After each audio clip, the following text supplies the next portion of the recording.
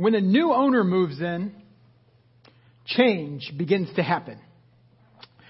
And there's a house on my way to work that has just recently sold. And I've been able to watch the transformation that is going on right now. It's always an amazing thing. I feel like I'm invested in this house as I drive by for a few seconds each day. And so, the changes have been subtle to start. It's, the grass got reacquainted with the lawnmower, and that definitely helped. But the shrubs that were in the front of this house were massive. They were taller than the roof line, and they basically covered the entire front of the house. And just last week, the owner has cut those out completely, and now you can actually see the house. It's a pretty amazing thing. What happens when a new owner takes up residence in there? And you basically see that it's changing from the inside out. And the same is true for us. Our story is not so different in that when it comes to a Christian and Jesus coming into our lives, it's just like that. It's a new owner. All of a sudden, we're headed in one certain direction. Jesus comes and intersects our life, and we take a 180, and we see that as Jesus moves in, and He's the new owner of our life, things begin to change. Now, all of His change is done in the nature of relationship. He does it in the context of relationship. And so He's continuing to do those things and to refine our character. It's not an overnight process. It doesn't just happen like that. You could say Jesus is more of a crock pot than a microwave in a lot of ways because He's working with us, right? But the truth is, people are going to notice. Just like when I drive by, anybody drives by this house, they're seeing something is going on here. When it comes to Jesus in our lives, people will take notice. They're going to see the change that's happening. But what happens when you're not seeing the change like you used to? What happens when you hit a dry spell and things just aren't going the way that you expected? What happens when things just seem kind of off? And so my goal this morning is not to make you feel guilty. I'm not going to give you 3 easy steps for radical change. No, that's not my motivation here at all. Because see, as Jesus has been speaking to me, I feel like He often, almost never speaks in flashing lights. And no matter how often I pray to Him that He be obvious with me, because I'm kind of thick sometimes, that I still feel that often He's very subtle. Often He speaks to me in themes. Often He starts to speak to me in a variety of different ways in different contexts. And so I'm at a point, though, where I'm not seeing the change like I used to. I feel like something's just kind of off. And what it kind of feels like I've invited Jesus in, and I've kind of put Him in a small bedroom in the back of the house and said, okay, Jesus, you can change everything you want to in there, but you really can't touch the rest of the house. Okay? Jesus comes in and He's ready for demolition. He's ready for rebuild. He's ready for at least a remodel of some sort, right? And my feeling is so often it's Jesus, you can have my Sundays, but I don't really want you to mess with the rest of the week, right? Maybe it's a bargaining with Him and saying, okay, Jesus, I'm going to do this. I may cuss a little less, or I may stop drinking so much, or whatever it might be. And if you could just bless my life, that would be great. And we kind of just miss this whole idea that it's more than that. Philippians 1 brings a question to my mind, and we're going to just pause it just for a second. Philippians 1 verse 6. And I want you to see this. It says, and I am sure of this, that He who began a good work in you will bring it to completion at the day of Jesus Christ. And we see in this verse, you could almost read it and say, okay, well, does this mean that the Christian life is a passive experience? It's something that you just kind of sit back and just, God's going to do it for me. And that's not the case at all. It's not what Paul meant in this letter to the Philippians. But sometimes, guys, I'll just admit that my life, my Christian life, looks like that's what I believe. I'm kind of one of those. I'm just going to sit back and, okay, God, I'm just going to keep living my life. If you want to come and do something, come and do it. But and all the truth of that, I'm opposing, or I'm working against them in some ways, or whatever it might be. And as you look at that verse, it says, He who began a good work, He being Jesus. So as Jesus began a good work in us, that good work right there is salvation. Okay, so the salvation that He's done all the work, and it's been because of Him. He comes into our life while we're still sinners. Christ died for us. And so He's done the work that we could never do, as we're about to see in a second.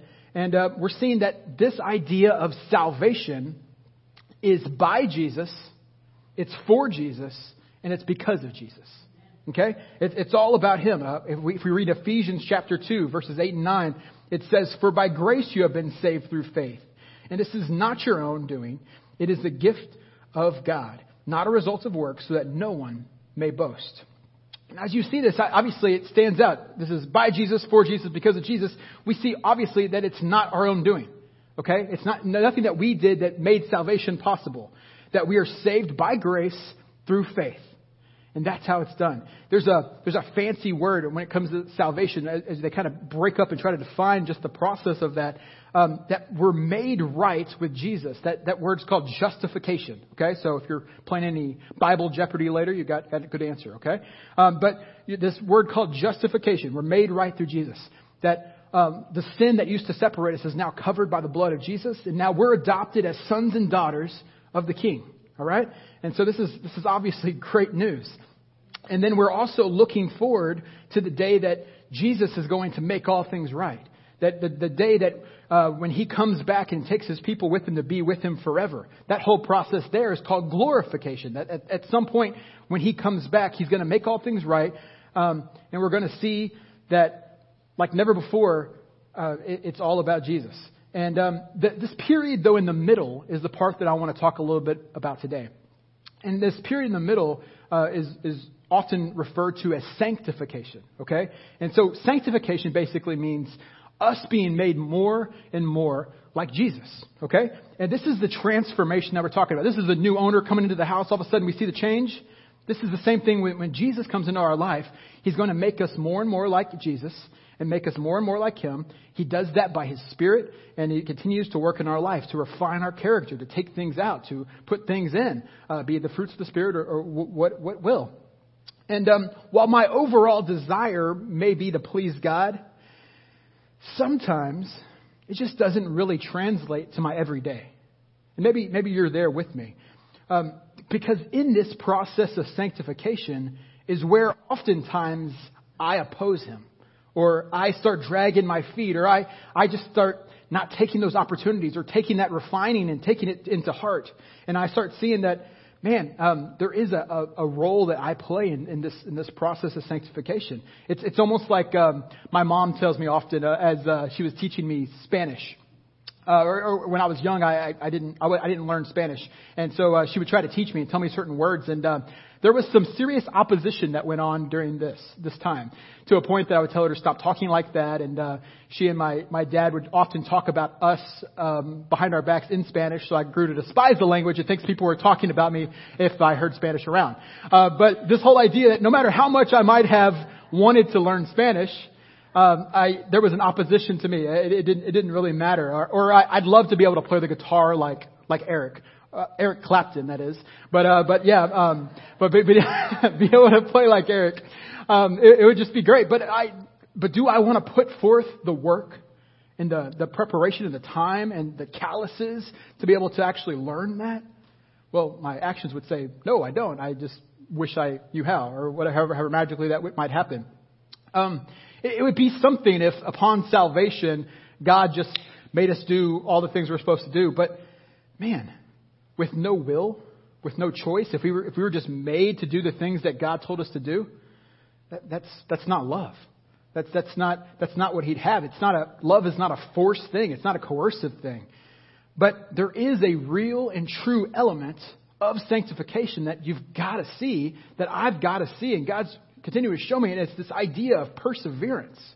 This idea that as we're trying to become more and more like Jesus, there's a work involved in that. There's a refining. It's rejecting an old way of life. It's seeing those habits in our life that are so hard to break and saying, man, I've got to break these. I've got to take these out because they're not pleasing to God. But so often, while we've been set free, we're still living as slaves to sin. And that breaks my heart in my own life. He's enabling us to live as a new creation, like it talks about in Galatians 2. But so often I settle for this old way of life. And I think that's what it means if you read in Philippians chapter 2, where it talks about working out our salvation with fear and trembling. I think it's talking that way. It's not working to keep it or something like keeping your salvation or something like that, but just knowing that there's a perseverance, there's a work involved, there's trial and tribulation, there's time. And as I bring this to God, as I tell Him all the things that are going on in my life, that I'm just like, I'm tired of it. I'm tired of being consumed by the grind of the day to day. And then I look back and I realize that I miss Jesus in an entire day. Or I'm tired of looking back at my how much I prayed in a day and saying, okay, well, maybe I prayed before a meal, but that was pretty much all I did, right? And I'm missing this communing with the Almighty, right? I'm tired of thinking through and saying, okay, the sweetest times I had with Jesus were far too long ago, and I want them now. If you think back and the best times you've ever had with Jesus were youth camp when you were a kid, man, we need them. We need them more recent than that. We need them day to day, month to month, week to week. I want that for me. I'm tired of just that invitation to just check out when it comes to being the type of husband I'm called to be, the type of father that I'm called to be. And I want more than that. I don't want to check out and retreat into work or, fall into my cell phone or whatever that is. I want to be what He's called me to be. And then as if all of that wasn't enough, as I bring this to Him, just all the craziness that is going on right now with, a global pandemic, with murder hornets, with natural disasters from fires to hurricanes to whatever, to a very contentious election. We've got all kinds of things going on, and it's happening all around us. But as I bring this to Jesus, He doesn't give me some kind of explanation. He doesn't take his cards and show me and say, okay, this is where they are. This is where we're headed. This is what we're going through. No, oftentimes, he speaks to me through verses like in Titus chapter 2. And so in Titus chapter 2 is where we're going to be today and talking through some of that. And if you've ever read the book of Titus, it's a short book, but it's a letter from Paul to Titus, basically telling Titus how to set the church up. He's kind of giving Titus the play-by-play, saying, okay, this is how you appoint leadership. This is how you choose elders. This is what you do. And then he starts talking to different groups of Christians, different groups of people, and saying, hey, this is the type of qualities that you need in your life. This is how you should act. These are the type of characteristics that should be for a person like you. And then the part that we're jumping in today is going to be basically as he's summing up that instruction, as he's bringing this to a head, we're seeing that we're jumping in right there as he's summing all of that up. And so if you look with me at Titus chapter 2, we're going to start in verse 11. I should have those on the screen too. And it says this in verse 11, "For the grace of God has appeared, bringing salvation for all people." Man, some good news, right? That Jesus' heart, you catch that there, is He's bringing salvation for all people. And now the God of the universe is putting on flesh and coming to earth as a baby to save humanity from their sin. Now, that's easy to kind of rattle off maybe, but man, I don't want to miss the gravity of that statement, right?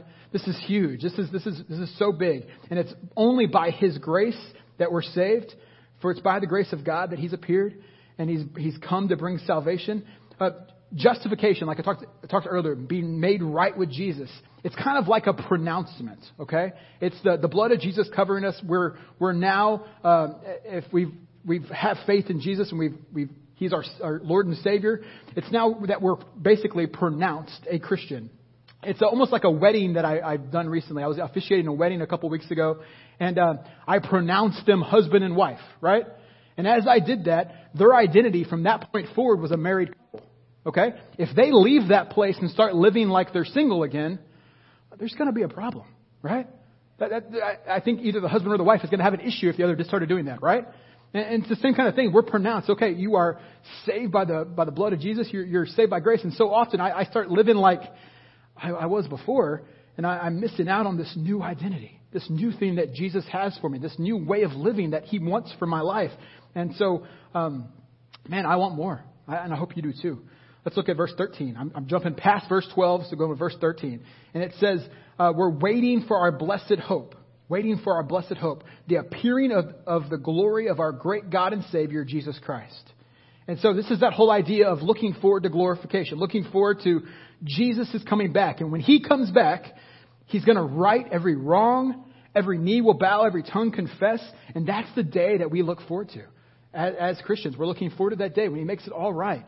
When you see there's not justice in the world or whatever that is, that's what He's bringing when He's making all things right. He's going to restore everything to Himself. And we're going to get to do that in glorified bodies. We're going to enjoy the new heaven and new earth with God forever. But that's our hope. I hope that's your hope also.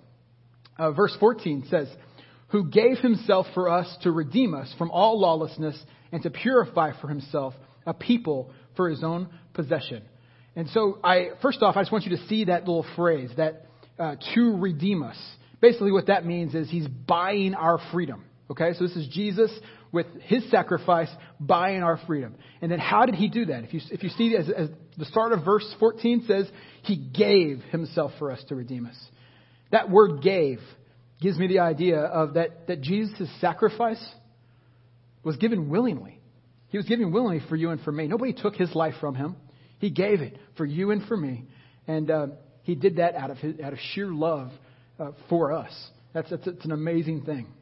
So as we're looking at verses 11 and 14, we kind of see this idea of why He came. He came to bring salvation for all people. He came to redeem us, to purify us.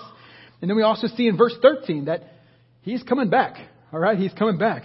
That idea of coming back is like, man, if you knew that royalty was going to be visiting your house, or you knew somebody dignified, a great person is going to be visiting your house, just the ways that you would prepare for that moment are going to be different, right? You're going to be preparing for that in ways. And so as we look forward to the coming King, what kind of preparation does that entail?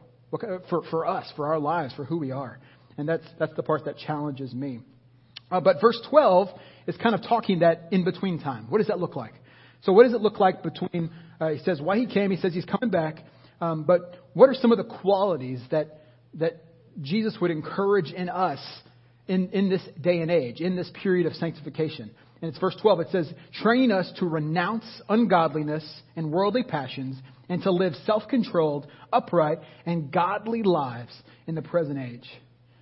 That idea of renounce is basically, it means abandonment. An abandoning of an old life, abandoning of the ungodliness and the worldly passions that so often we would chase. If you look to your cues from the world and what you should be after, you're going to see things that are very contrary to the Word of God.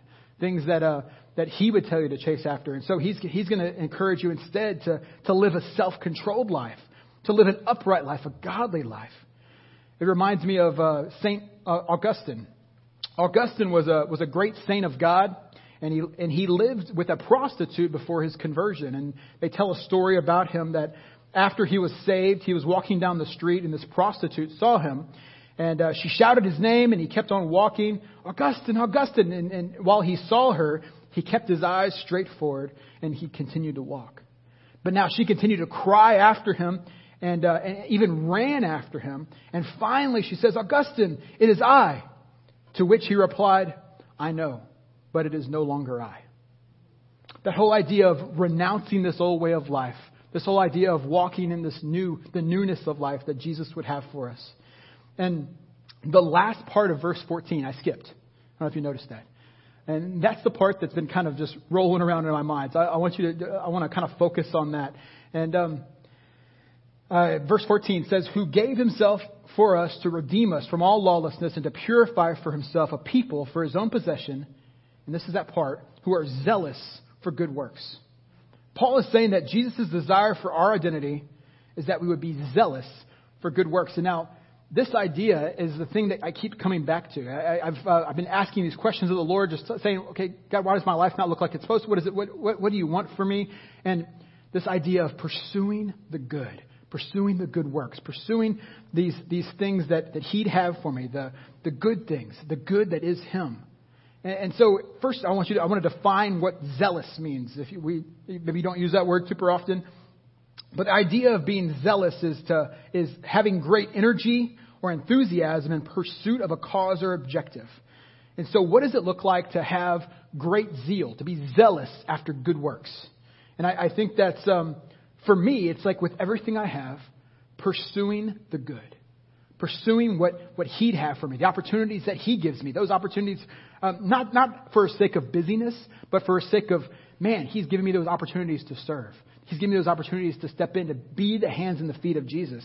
And so that's the things that I'm wanting to look for. That's the things He's reminding me of. And I think it's good to just to pause and say, okay, but what does He mean by good? What is good? If Jesus were to define it, how would He define it? And as you read the New Testament, you're going to see a lot of different ways that He defines it. But I think it's going to be around a couple of different concepts. And I think those ideas, the things that are important to Jesus, what He was about, it makes sense that those are the things that we should be about also, doesn't it? And I think it's obvious that Jesus was about people and He was about relationships. And so those things and being about those things was so important. Obviously, Him coming to earth and doing those things, interacting, intersecting all of history so that He could make Himself known and we could be with God forever. That happens, and his heart for that, I think, is also seen in 2 Peter chapter 3, verse 9. And we saw a glimpse of this in verse 11 as he says that He came to bring salvation to all people. In 2 Peter chapter 3, verse 9, it says, "The Lord is not slow to fulfill His promise, as some count slowness, but is patient towards you, not wishing that any should perish, but that all should reach repentance." Man, praise God, right?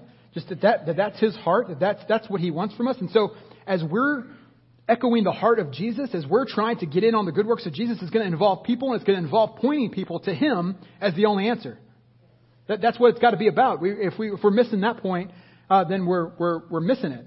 And so I think in making people a priority and being able to do that, I think what I'm after, what God keeps challenging me in, is to love people well, to love them well. And what does that mean to me? To me, that means loving without motive. It means loving without trying to get something in return. Only loving those that can kind of pay it back or whatever it might be. It means not trying to win arguments, but missing the person. It means not having my own agenda as I'm interacting with people. It means pursuing the good and loving well. And I think with that, it's also going to be very basic in that we're going to be meeting some of the basic needs of people. Now, this may be a shocker to you, but there's certain things that Jesus told us to do, and He actually wants us to do them. Oh, I know, shocker. That's kind of crazy. Sometimes I live like I don't understand that, and I miss it. But like in Matthew chapter 25, as He starts explaining what it means to love the least of these, He just goes off just hitting some basic needs. And He says, what you did for the least of these, my brothers, you did also for me. But He says things like food to the hungry, drink to the thirsty, welcoming the stranger, clothing the naked, visiting the sick, visiting the prisoner.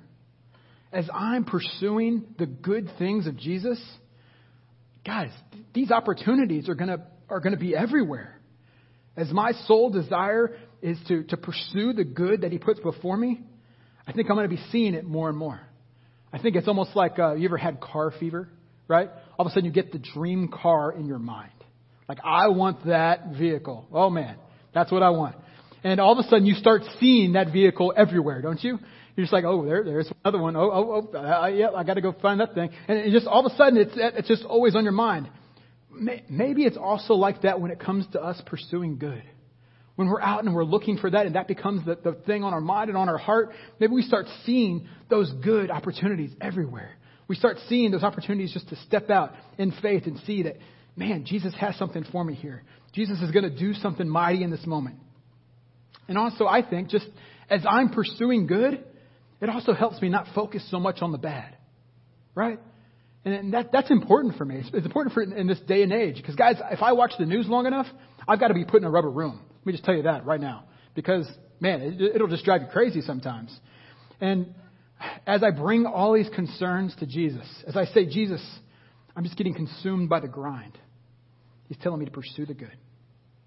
As I'm saying, Jesus, I spend so little time praying sometimes. I want to spend time with, and He's just saying, hey, pursue the good. Jesus, my sweet times with you were so long ago, and I want them now. He's saying, pursue the good. Jesus, I'm checking out when it comes to being the father and the husband I need to be. Pursue the good. Jesus, the world is crashing down around me. Pursue the good. And so often I feel like I miss the good things He has for me. And sometimes it's just because I over-spiritualize things and I end up doing nothing or whatever it is. Maybe that's you. But it doesn't take much sometimes to knock me off focus. And, I was just thinking the other day, had an opportunity. I felt a real leading to pick, I don't ever do this, but to pick a stranger up and to take them. It looked like they were going to work. And I had a real leading to do that. And you want to know that in that moment, every excuse came to my mind not to do it. And I didn't do it. I don't know what kind of opportunity I missed because of that. I don't know what that looks like, but I didn't do it. And, start thinking COVID or think about masks or whatever it is. I needed one more excuse, right? But man, those things those moments that I miss because those excuses flood to my mind. And while I'm being honest, I'll just tell you, so often I let circumstances deter me from the next good thing. And I do that. And as immediately as things get hard, I interpret that as God closing a door. I don't know if you ever do that, but all of a sudden things get hard. I think, okay, God's closing a door. And sometimes I just forget that sometimes following the Lord and doing the things He's supposed to do are going to be hard, right? They're going to be difficult. Sometimes it means a closed door means, man, let's step through this and keep going. As I think of like Paul and think, okay, let's see, he was beaten, he was put in prison. I think some of those could have been considered a closed door at some point, right? But no, he continues to do those things, and for our sake, thank goodness, right? And we start seeing that, obviously, the greatest missionary ever. Wow. And now I realize that these things, pursuing the good, going after this is nothing groundbreaking, nothing earth-shattering, it's nothing that surprises you. But when I bring these things to Jesus, this was the reminder He gave me. This was the thing that He's saying, hey, watch this in your life. Look for this. He's telling me, pursue with zeal the next good thing. He's telling me to love people well. He's telling me to point people to Jesus because He's the answer. He's telling me to take care of people's basic needs. And He's saying, do that all without agenda or trying to get something from somebody. Now, as I brought these questions to Jesus, He didn't answer every question, but He also didn't speak in a condemning manner. He didn't say, man, you're such a big screw up, I wish you'd do better. And so often I think some of us hear God's voice that way. But He's a good Father. And He speaks to us in a loving way. And He's saying, hey, I want you back. Keep pursuing me. Keep pursuing the good. He's inviting us to remember who He is and to look for that next good thing. Let's pray. Father God, I thank You so much for Your love. I thank You that You love us in the way You do, even knowing all that we will do to displease You, even knowing all the things that we do that just miss the mark, that You still choose to love us, God. And I pray that as we pursue these good things, as we look for the good in the moments that we see, God, that You would, God, give us courage to walk in those things, to honor You with our lives, to take that step of obedience and to do it for Your glory. God, I pray just that You would move as You give opportunities. You bring people to be with You forever because of it, and that You use us mightily. And I pray this in the matchless name of Jesus. Amen.